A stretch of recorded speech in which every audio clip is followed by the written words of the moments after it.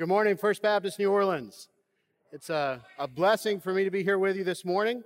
I want to give you a brief update. I was blessed to speak with Chad just a little bit before driving to the church this morning. We'll continue to be in prayer for he and his family.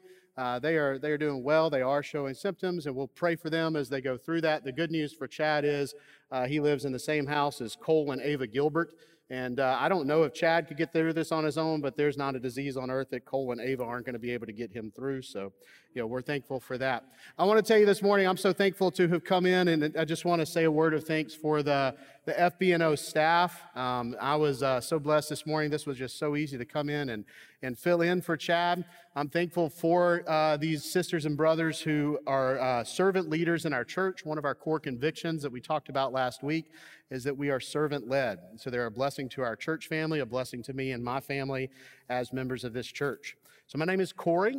My wife, Kayla, and our two little girls, Zoe and Noelle, moved back to New Orleans. We lived here as students for about 7 years, and we moved back in May. And we've been blessed to be members of FBNO for about 3 months now. And so we're blessed to be a part of this church family. I've been blessed to be able to work along Chad in ministry for quite some time. And again, I regret the circumstances. And Chad, Cole, brother, I hope you and your family get better soon. But I'm blessed to be able to share the word of God with you this morning. So as we begin to go through God's word this morning, let's turn to Matthew chapter 28. We're going to begin in verse 16. As you're turning there, just want to kind of get us ready for this story. One of the things that my family's been going through recently, and I've been going through recently, is a time of transition as we moved from Rome, Georgia to New Orleans. And one of the things that happens when you move and you go to a new job is you get into your office, you go through all the typical first day of work stuff or first couple of days of work stuff. You're unpacking your office. For me, I'm putting a bunch of books on the shelf. You're going to meetings with HR. They're setting up your computer. You're figuring out how to use the email. So all of that stuff's happening. But at a certain point, and this happened to me about 2 days in, all of a sudden, you sit down behind your desk or you're at your workstation, you're on your job, and all the intro stuff is done. And then the question can become, well, now what, right? So this happens, and whenever it happens, one of the things we have to ask is, well, now we're supposed to get to work, and the question is, what work are we given to do? I'm thankful to be at New Orleans Baptist Theological Seminary. We've got a clear mission statement. Our mission is to prepare servants to walk with Christ, proclaim his truth, and fulfill his mission. So I knew day one, as soon as all the intro stuff is done, it's time to get to work. I want us to think for a moment that I think there are a lot of Christians, maybe some of us here in this room this morning. So we're sitting in churches, or we are in small groups, or we are at home with Christian music on our iPhone and with 9 different Bible translations on our shelves. We have done all the Christian things, and we're asking the question, so now what? What do I do? What does it mean to be a Christian? And what we have to do is we have to answer that, well, it's time to get to work.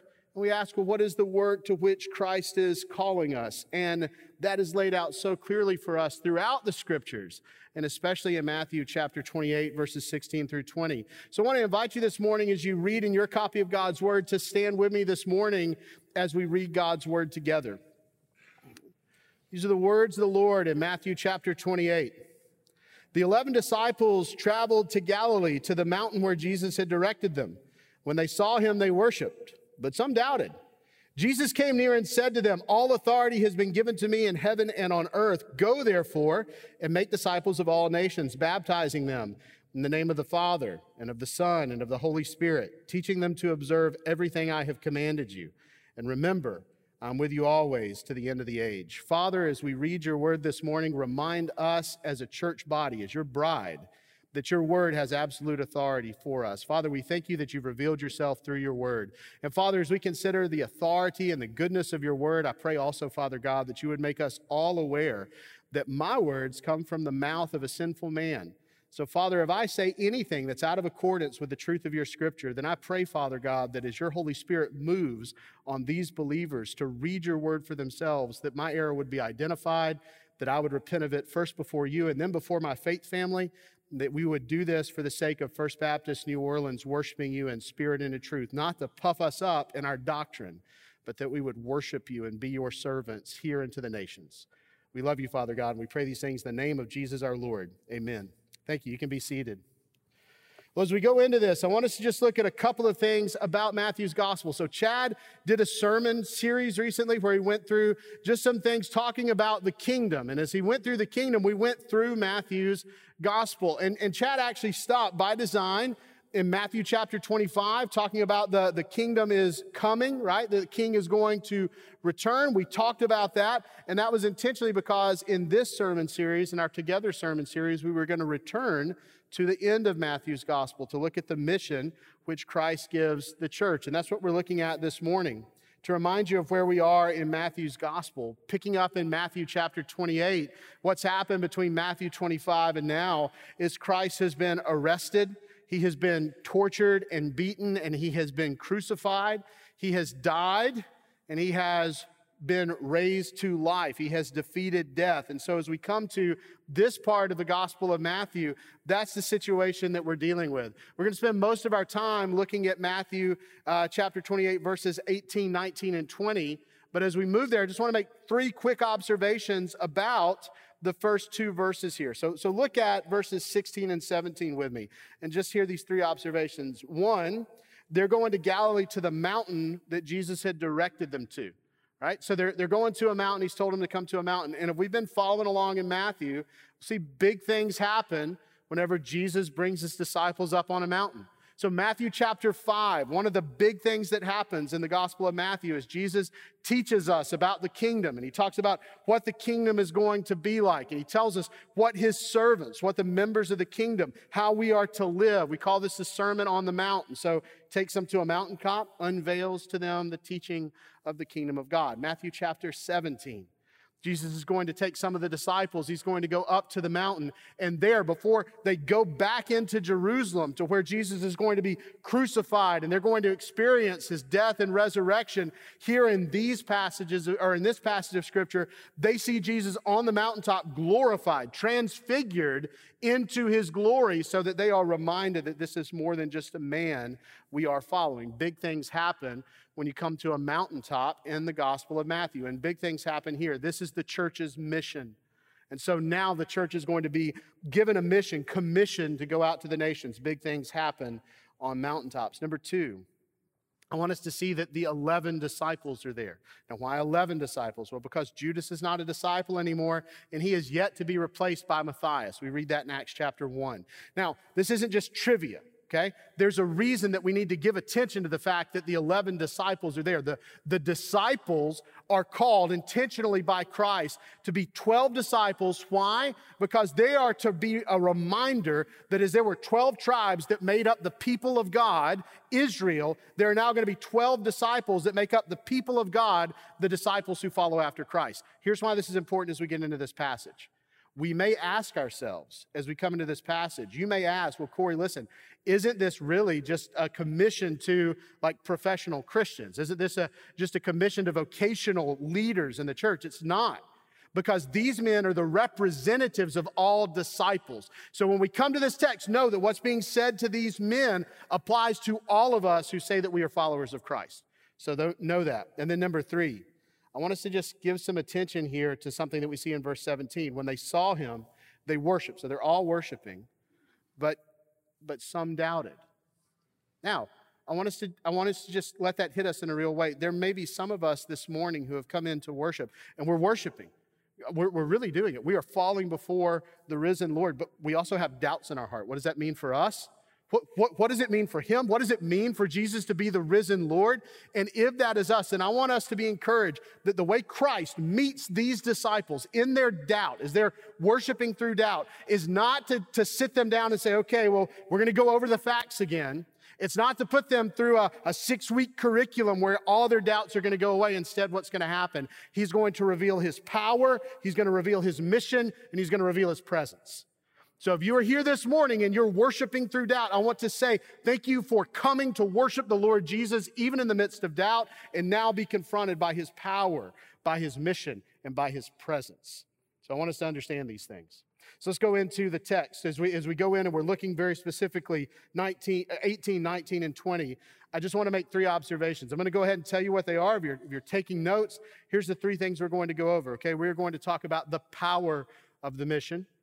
We're going to talk about the content of the mission, and we're going to talk about the promise of the mission. So that's what we're going. So let's start here looking at the power of the mission. And here's the power of the mission. We're going to see it right here in verse 18. Jesus came near to them and said, all authority in heaven and on earth has been given to me.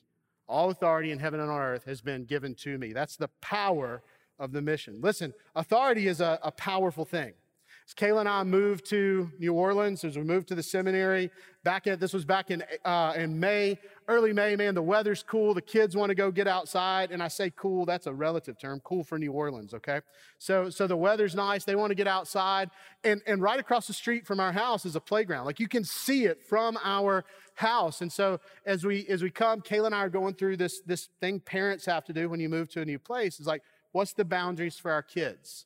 And we end up deciding, you know something, it would be good for the kids to just go across the street and be able to play at the playground sometimes. That's great. It's safe for them. They're going to have fun. So one day we tell the kids, they ask, hey, can we go out and can we play at the playground? Will you take us there? And I told them, because Kayla and I had already decided this, I told them, I said, hey guys, listen, you can just go play at the playground by yourselves. So our 6-year-old, Noelle, said, really? I said, yeah, Noelle, you can just go to the playground and play by yourself. And then she gets this confused. Like, really?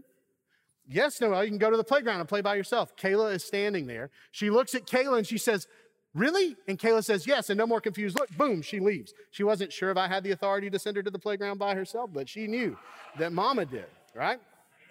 Let's think for a moment what it means that Jesus has all authority. The risen Messiah stands before his disciples. The risen Messiah stands before his disciples. It's easy for us to come to this, and it's just a guy on a page saying, I have all authority. But folks, the risen Messiah, they saw him crucified, they saw him dead, they saw him buried, and now they are standing at the place where he told them to go. And the risen Messiah says, I have all authority in heaven and on earth. And to these guys, things are just coming to life. They're coming off the pages of the Old Testament. They can see now in this risen Messiah, here's the one, the Ancient of Days has given dominion and a kingdom and glory that all peoples, nations, and languages should serve him. His dominion is going to be an everlasting dominion which shall not pass away, and his kingdom one that cannot be destroyed. That jumps off the pages of Daniel 7 for them as the risen Messiah stands in front of them. They're seeing things come to life out of Psalm 22. Here's the one who God has given the nations as a heritage, and the end of the earth is his possession. He's going to dash the enemies among the nations like a broken vessel of pottery. Here's the one that is spoken of in Genesis chapter 49, verse 10, who makes the promise come true that the scepter of rulership is not going to depart from Judah. He's there, and they're seeing the risen Messiah say, I've got all authority in heaven and on earth. The one that was promised in the Old Testament has all authority on heaven and on earth, and that makes a heck of a lot of sense when you just saw him beat death. Makes more sense, the things that he said to them, like in Matthew chapter 11, verse 27. He told them then, he says, all things have been handed to me by my Father. And now they've seen him beat death. Here's my point. If we could stand for a moment where these disciples were, and hear the risen Messiah who has beaten death, who has conquered the Roman cross, who has looked into the face of the most powerful empire in the world, and who has beaten their most excruciating form of punishment and execution, the one who has withstood the mockery and the scorn and persecution of the most powerful leaders in his community. And now he's standing on a mountaintop telling his disciples, I've got all the authority in heaven and on earth.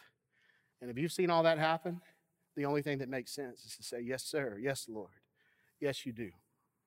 So as we consider the mission Jesus has given us, let us first take a moment to realize the power of the one who sends us on mission. We got to be careful about what we think is going to drive us to accomplish our mission as a church. We're moving towards that mission. We've already said the mission, the content is to make disciples, more specifically to make disciples of all the nations. So as we think about how are we going to do that, we have to be careful to trust in the only true power to accomplish this mission. Imagine this for a moment. So imagine you're at work and your boss tells you, hey, listen, I have this very important project. I want you to go lead your team, accomplish this project. This is vital to the company. Spare no expense, spare no resource. So you go and you do everything your team has to do, right? Like you work your folks to the bone. You work to the bone. Like you are just pouring into it. And not only that, but you just spend out all of your budget lines that are under you. You just spend them all. Like you're spending it all, and you fall far short of the goal. You fall far short of the mission that you were given by your boss. And you come back to your boss and you tell her. You say, listen, I'm sorry, but we did everything. But we didn't have enough people, and we didn't have enough money. And she looks at you and she says, didn't I say spare no expense? Not once did you come back and say, I need more people on my team. Not once did you come back and say, I needed more budget to make this happen. We would have given you everybody in the organization. We would have given you all the money that you needed to make this happen. There were hundreds more people and millions more dollars, and you never asked because apparently you missed the memo that this is the mission and everything's on the line to get it done. Church, let me tell you what I think is happening a lot of times. The Church of the Lord Jesus Christ is saying, we want to accomplish the mission. So we need better strategies and more funding, and we need to increase our own passion. And in all of these things, we miss what the actual power of the mission is. The power of the mission Christ has given us is not our strategies. Listen, strategies can be important and strategies can be good, but in the day when the new heavens and the new earth come and people from every nation, tribe, and tongue are gathered around the throne of God as the accomplishment of the mission of Christ's church, they will not say, glory to the strategist. They will say, glory to God who gave the power to his mission. Funding for missions is essential. The cooperative program is at the very root of why I am a Southern Baptist. I am so blessed to be at First Baptist New Orleans with our increased focus on mission giving. But brothers and sisters, as much as I love the cooperative program, on that day when the saints of God are gathered around his throne in glory, it will not be the cooperative program that is sung about in glory, but it will be the power of the Lord Jesus Christ who has accomplished our mission. It is tempting for us to think that what is lacking in the church is I've got to be more passionate. I have to have more feeling about mission. And listen, as we understand how dear this mission is to the heart of Christ, it should transform our heart. But in that final day, it will not be our hearts that are lifted high and praised for the accomplishment of the mission. No, sisters and brothers, it will be that the heart of Christ has bled for the nations, and that is the power to accomplish the mission on which Christ has sent us. It's the power of the risen Lord who looks to his church and looks us in the eyes and says, all power is mine. Now, here's what we're going to do with it. So what are we going to do with it? So that's the power of the mission. Let's look now at the object of the mission. The object of the mission. And here's the object of the mission, making disciples of all nations. Here's something that we should see as we go through this passage in Matthew. We see the word all used multiple times, and we've seen all power, and now we're seeing disciples of all nations. And then we're going to see Jesus being with us all the days, or always. So we're going to see this as we go through. The mission Christ gives us can be stated just in these words: make disciples of all nations. Make disciples of all nations. This is an imperative sentence. So let's go back to grammar class for a moment, right? Imperative sentences are commands. And so let me just challenge us for a moment, sisters and brothers, about how essential living out this mission is to the Christian life. This is a command to all disciples of the risen Lord that he is sending out in his power to make disciples of all the nations. So as we look here, verse 18, all power in heaven and on earth has been given to me. Verse 19, go therefore, make disciples of all the nations. That's the command, make disciples of all the nations. We're going to look at the kind of three ways that we are making disciples, or three parts of this process. But I want us to first look just briefly as well. Who are these nations that Jesus is talking about? All authority in heaven and on earth has been given to me, so make disciples of all the nations. Here's how those 11 men on that mountaintop heard it. They heard him say, go make disciples of all of the nations. That's the word they used for Gentiles. Make disciples of all the nations. Go make disciples of the other folks, the folks that you actually don't think are a part of the people of God. The group of people who are not worshiping God, the group of people that you up to this point have been content to dismiss as not God's people, not worthy of God's love, the people who weren't the right sort of people to be a part of God's kingdom, the people who didn't have the right sort of birthright to be a part of God's kingdom, the people who were not of the right ethnicity to be a part of God's kingdom. And Jesus looks these 11 Jewish men in the eyes and he says, go make disciples among the Gentiles. Go get them. All power in heaven and on earth has been given to me. What am I doing? I'm making disciples out of all people with it. And you're going to be my instruments to do it. Sisters and brothers, let me tell you something. This is why racism is a mockery to our mission. It's a mockery to our mission. You want me to tell you what happens when the Church of the Lord Jesus Christ harbors racism in our hearts? It is a direct contradiction in the DNA of the people of God. Because the people who are supposed to be going to all the nations, regardless of ethnicity, regardless of color, regardless of culture, and saying, Jesus wants you to become a disciple, submit to the Lord Jesus Christ, who is risen and ruling over all things. Those people who are supposed to be on that mission harbor the thought in their heart that they are somehow better than people of other ethnicities or other cultures. The gospel unites us. The gospel binds us as one people. And so what do we need to understand about this as we consider it? That is that the reason that the Church of the Lord Jesus Christ has for purging racism out from our midst is not because of what's happening out there. Listen, glory to God. Glory to God if there's less racism in our culture for other means. But most glory to God that racism in the body of Christ is purged out, not because of what's happening politically and socially and economically, but because the Word of God says God is going to make disciples of all nations, and people from every people, tribe, and tongue are going to fall around the throne. And we say, God, by your grace you have made this happen. By your grace, let's see a picture of that in our body today and in our mission today. So this is the command, make disciples of all nations. This means that all Christians fall into two categories related to this command. There are those in obedience, and this is what this means, sisters and brothers. The missionaries and the missional people, and that guy in your office who's constantly sharing the gospel, and that woman who's in hospitals right now ministering to COVID patients and proclaiming just gospel truth and making disciples in those places. They're not super Christians, they're obedient Christians. It's obedience. And this means this as well. There's the group that are obedient, and then there's the group who are disobedient. Whatever the reason, this is the state of all those who are not on the mission to which Jesus has called us. Which means if we've been dismissing ourselves, well, I'm not really missional, I'm just a regular Christian. Your word regular is the word that biblically defined is disobedient. So let's get to the mission. Let's strive for obedience. So how do we fulfill this objective of making disciples? Jesus gives us 3 actions. We're going to try to go through these quickly. First, going. Jesus, all authority on heaven and on earth has been given on me. Therefore, so because I've got all authority, go and make disciples of all nations. Even before Jesus gives us the central command of the mission, he sets us in motion. We're going to the nations to make disciples. As long as we know about folks who don't know Jesus, we're going to go out in the power of King Jesus to proclaim the gospel to those folks. This is going to give us local mission. It's going to give us global mission. Let me tell you what I mean here. If we're going to the folks that don't know Jesus, that means we're going to cross streets. And sometimes they're going to take us to strange places, like Chalmette. And we're going to go, and we're going to proclaim Christ. We're going to cross rivers, and it's going to take us to exotic lands, like the West Bank. And we're going to go, and we're going to proclaim Christ. And we're going to cross cultures. Yep.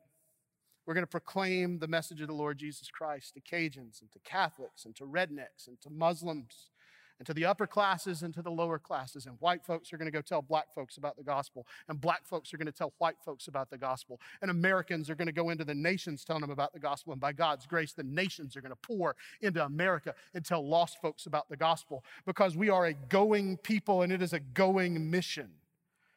Let me challenge us on something here. Chad shared with us recently where he was whenever COVID hit. He was in an airport getting ready to go to the nations, getting ready to lead a team out to the nations to proclaim the gospel. They had to make a wise decision to come back home, and they saw the fruit of that decision as the world began to lock down as COVID hit. We prayed this morning for the Fuel of the Future program, and in that time of prayer, we acknowledge that a lot of our Care Effect ministries are on hold right now. Let me ask you something as we're going through COVID. I would imagine this happens to you a lot. It happens to me. I pull the mask out of my pocket, right? Like I'm going to do when I get down from the stage in a little bit. I'm going to put it on. I'm going to say, man, I'm so tired of this thing. I'm so tired of putting a mask on. I'm going to see my kids in masks. I'm so tired of seeing my kids have to put on a mask. I'm thankful that it can protect people. And I think it's wise. But guys, we're weary of it, aren't we? Every time that happens, let us be challenged that when we feel the sting of living in a COVID world, we take time to pray, saying, God, open quickly the door to send FBNO out to our community and to the nations. Here's our prayer. God, show us every single way that we can take the gospel to the nations right now. And God, when the doors open and the regulations release, let us just go out on the nations like a flood of water when the dam is burst, because you're increasing our desire to be obedient to you and to go out to the nations in your power. So let's be challenged on that. The first thing is we're fulfilling our mission, is going. Second thing, and these are just actions under what does it mean for the content of the mission. Second action, baptizing. When we see unbelievers come to faith, the command of Scripture is clear that they're to be baptized in the name of the triune God, right? So just very clear here. Our mission is to go make converts, to see converts come to the Lord Jesus Christ. People who in their sin were, as we once were, dead in their trespasses and sins in which they once walked, be transformed by the grace of God through Jesus Christ. So we're proclaiming that gospel. And as people are saved, they are to be baptized in the faith. So baptism, just very simply, is a symbol that we are united in Christ in death and raised with him in his resurrection. Paul puts it this way in Romans chapter 6, verses 4 and 5. We were buried, therefore, with him by baptism into death, in order that, just as Christ was raised from the dead by the glory of the Father, we too might walk in newness of life. For if we've been united with him in a death like his, we shall certainly be united with him in a resurrection like his. So we are to go to people, proclaim the gospel as God works in their hearts, and believers are professing the name of the Lord Jesus Christ. We're to baptize them and say, brother, sister, what obedience looks like for you as a new believer is to be baptized in the name of the Father and of the Son and of the Holy Spirit. Let's look there for a moment. This is all in verse 19, baptizing them in the name of the Father and of the Son and of the Holy Spirit. Notice something here, church. You baptize them in the name, singular, of the Father, the Son, and the Holy Spirit, not the names of the Father, the Son, and the Holy Spirit. Powerful truth here. We are baptized in the name as an act of allegiance to the triune God, who is three persons in one God. Now, you might be worried here. You got somebody from the seminary coming to preach to you, right? You already got stuck with Jamie for like 6 months. And so now you've got somebody coming to you. You might worry we're getting a little theological. Let me just tell you this. Here's what the Trinity, here's why it's so essential that we understand that God is triune. First, because he is. That's who God is. It's not something we made up about him. It's not some illustration to try to understand. That's who he is. He's the triune God. And then I want us to understand this. Our salvation is fully dependent upon the work of the triune God. This is how we explain this to our kids. We sing a song. I'm not going to sing it, but I am going to just tell you the song that we sing with our kids, that our family has just been using to try to teach our kids about the Trinity and how the Trinity is a gospel message. The Father was pleased to send the Son, so the Word took on flesh. Jesus, the Son, laid down his life and so defeated death. The Father sends the Spirit, Christ's bride to collect. And through this good news, God, three in one, brings glory to himself. It's the message of the Trinity. That's the reality of the Trinity. Why are we baptized in the name of the Father, the Son, and the Holy Spirit? Because the Father, the Son, and the Holy Spirit has saved us. The Father, the Son, and the Holy Spirit brings the church together. And it is the Father, the Son, and the Holy Spirit who send us out on the mission that God, who is three in one, has for the church. So we need to understand this as we go. So what are we doing as we're making disciples? What's the nature of this content? Well, first we're going, we're baptizing, and then lastly, we're teaching. We're teaching. Now listen, this isn't as flashy, is it? This isn't as flashy as the first two actions that we looked at. Going, man, that just sounds exciting. Think about going where they think about like planes, trains, and automobiles, trekking into the Amazon to proclaim the gospel to new people groups. Think about baptizing, man. Listen, there's something that's just not right with us spiritually. We don't get excited whenever we see sisters and brothers baptized into the faith. That's a moment of rejoicing. So these are things that we think about and we think, man, those are wonderful things. But when we talk about teaching, we can say, well, that just kind of happens all the time. It's just teaching. So why teaching? Well, here's some reasons. First, if Jesus has given us all power, or if Jesus has all power and he sent us on a mission, we're to do what he says. Why are we teaching? Because it's an act of obedience to the one who has all power. Once Jesus says to teach, we're going to teach. So we have this as an act of obedience. Secondly, because as Jesus supernaturally raises up believers from the nations and from our community and brings them to our church and we disciple them, the Spirit is going to create in them a thirst for obedience to Christ and a knowledge to know the triune God. Here's something I want us to see. New believers want to be taught who God is and how he's revealed himself in his word. So we're going to teach. Thirdly, because gospel teaching fuels gospel mission. Gospel teaching fuels gospel mission. Listen to this. We don't have it on the screen. Just listen. This is Acts 42:47. 5 verses about what's happening in the early church. Spirit's fallen. God's added almost 3,000 people, or about 3,000 people, to the body of believers. It says this, says they devoted themselves to the apostles' teaching and the fellowship, to the breaking of bread and the prayers. And all came upon every soul, and many wonders and signs were being done through the apostles. And all who believed were together and had all things in common. And they were selling their possessions and belonging and distributing the proceeds to all as any had need. And day by day, attending the temple together and breaking bread in their homes, they received their food with glad and generous hearts, praising God and having favor with all the people. And the Lord added to their number day by day those who were being saved. What's the first thing we see there? They're devoting themselves to what? The apostles' teaching. What are the apostles teaching?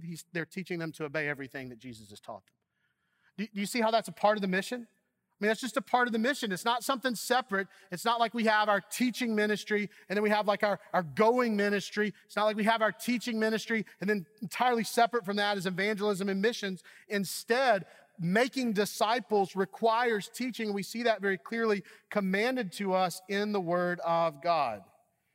Let me tell you about a missional activity of First Baptist New Orleans. In a few moments, our small groups are going to meet. If you're not in a small group, I just want to invite you.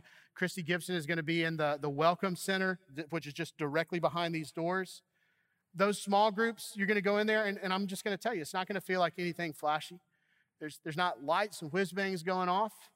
You're going to have a group of people, a group of believers who sit down and they open up the Word of God. They say, this is what God has said to us. How is it pointing us to do all the things that Christ has commanded us to do? We're going to be asking the question, how is this teaching us to observe everything that Christ has commanded us? How does it apply to various stages in our life? It's not flashy, but it's missional.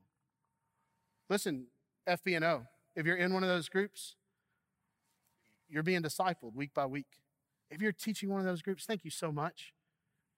You're a part of the ministry of the church to make disciples of the nations right here in the classrooms of First Baptist New Orleans. If you're leading a small group study in your home, that's disciple making. That's missional. That's the mission that God has called you on, to teach people to obey everything that Christ has commanded you. Meaning that if we're a believer, we're committed to learn to obey the things which Christ has commanded us. It's not flashy, but it is directly in the heart of our mission.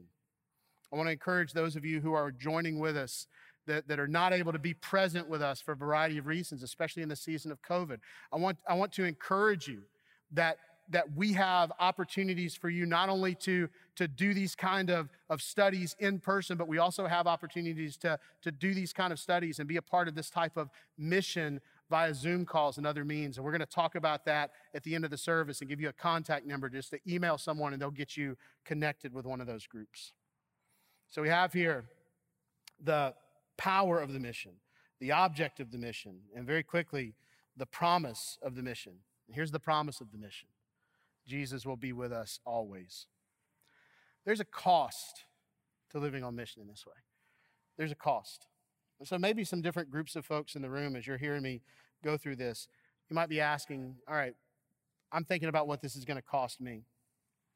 Students, you might be here this morning, whether you're elementary school, middle school, high school, college, graduate student.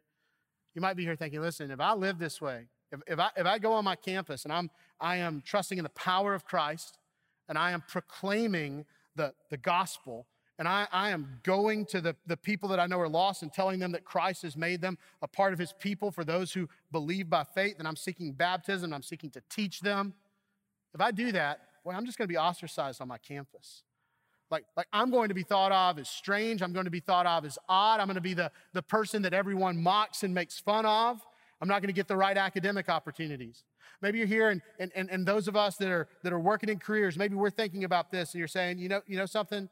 If I seek to live out this mission in my workplace, on my job site, in my office, at my workstation, in my hospital, in my school, I'm going to get labeled an outsider. My coworkers are going to look at me and they're going to say, look, that's that religious nut over there. You know, for a while they went to church and that was fine, but now they're really starting to let that bleed into their professional life and we don't like it, and you're going to be pushed out. Maybe you feel like you're going to miss out on opportunities at your job. Maybe you feel like you're going to be mocked by your coworkers. You might be here and say to yourself, if I seek to live out this mission in my family, my own family is going to make me feel like an outsider. I'm going to be that person at Thanksgiving that everybody tries to avoid conversations with because they're going to be worried that I'll talk with them about the gospel, or that I share with them about Christ, or I proclaim the name of Jesus to them. I'm going to be pushed out. As we're considering these things, I want us to consider something. There's disciples living out this mission today in dangerous places. For the last 2 weeks, Afghanistan's been in the news. Let me tell you what's happening in Afghanistan right now. One of the many things that's happening in Afghanistan is believers who really had more freedom than they had experienced in the past for the last 2 decades in Afghanistan are now faced with the reality. If I live out this mission in my setting, then I am not only going to be pushed to the margins of society, I am putting myself in a position where I might be beaten and tortured and killed for my faith if I live out this mission. And we might ask ourselves in our situation, and especially in theirs, what could possibly make it worth it to live out a mission with such consequences? Into verse 20. And remember, I'm with you always to the very end of the age. If you're mocked for the mission, know that the one who was mocked before all men, the one that was mocked and beaten and scorned and pushed out to the margins, so much so that he was faced a criminal's punishment on a cross, and who has beaten death and is resurrected, he's with you. And in those moments where you're being mocked for the mission, he's with you. Those of you who are passed over, who feel like you're not getting your due in life, know that the King of Kings who came from heaven and was despised by his own creation, the one that actually did face the most just heinous example of being passed over for the glory that he was due, know that he's with you. What's the hope for Afghan believers? Got sisters and brothers around the world that if they live out this mission, their lives are forfeit. And sisters and brothers, that means that not just going down the street to proclaim the gospel to a neighbor. That means that to look at their 6 and 8-year-old and to say, it is worth it to lift up the name of Jesus, means that men may come in and kill us. How could it be worth it? Because the one who died in his beaten death and purchased their resurrection looks at them and says, I am with you. That's the promise of the mission. When we understand Jesus' promise that the risen Lord who sits eternally at the right hand of the Father, who has all the power, is with us to the very end of the age, then we can't help but face our mission with hope in the power and the presence of Christ. How do we apply this? Believers, this is really pretty easy for us, I think. Church, be faithful to the mission that Christ has called us. Let's not get discouraged. Let's not feel like we're beaten. The reason being, the power of Christ is still powering the mission. The presence of Christ is with us.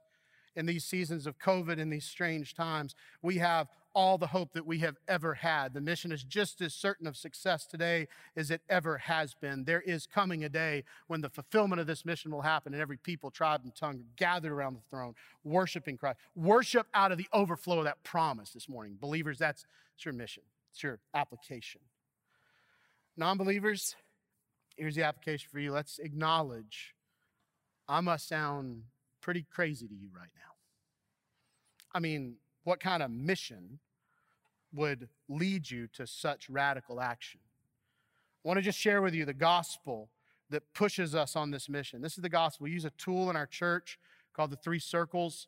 And this is just a way of sharing our story.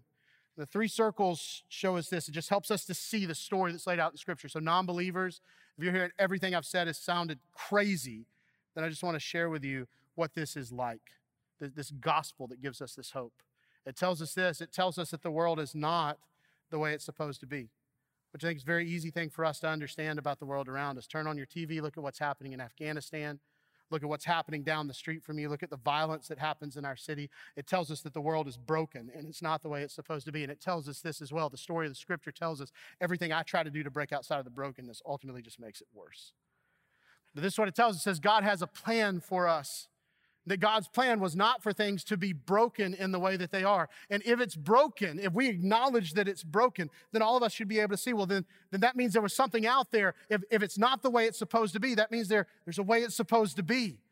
The Scriptures teach us that that's God's plan for our lives, to live with God, to live in His peace and in unity with God and with one another, to be God's wise representatives to this creation, to dwell with God and know His glory and enjoy Him forever as He enjoys us as His creatures. But our sin has broken it. So how do we go from God's design to brokenness? Because of our sin. We have sinned, and so we are now in a state of brokenness. So what's the only thing that's going to get us back? Everything we do pushes us away from God. God sends Jesus Christ into the world. The Son of God breaks into this world. He comes down to us. He lives a perfect life. He dies on a cross, and He's actually dead, put in a tomb. Then He rises from the dead. He is seen by His disciples. He gives us our mission. He ascends into heaven and is right now seated with all authority in heaven and on earth at the right hand of God the Father. And the day is coming where He's going to return and do perfect justice and get His church, and by grace restore us to the plan that God has had all along for our design. So how do we turn from our brokenness and come to Christ? We turn from our brokenness and come to Christ by repenting and believing in Jesus. We turn and we follow Christ. And once we're there, we grow in Christ. We grow in the mission. Why is it that we can have this crazy mission that we talked about? Well, because if we understand that Christ is the only one who redeems us to God's design, then the mission is worth any cost. And so we grow into the mission. So our challenge to you as you're here this morning, if you're a non-believer, is that you would turn and follow, come to Christ, and then that you would join us in the mission as we grow to follow God. We'll have some specific ways that you can respond to that in a moment. As the praise team begins to lead us again in a song of worship, I pray we worship out of this overflow. Let me pray for us briefly. Father, thank you for your goodness to us. Thank you for your gospel.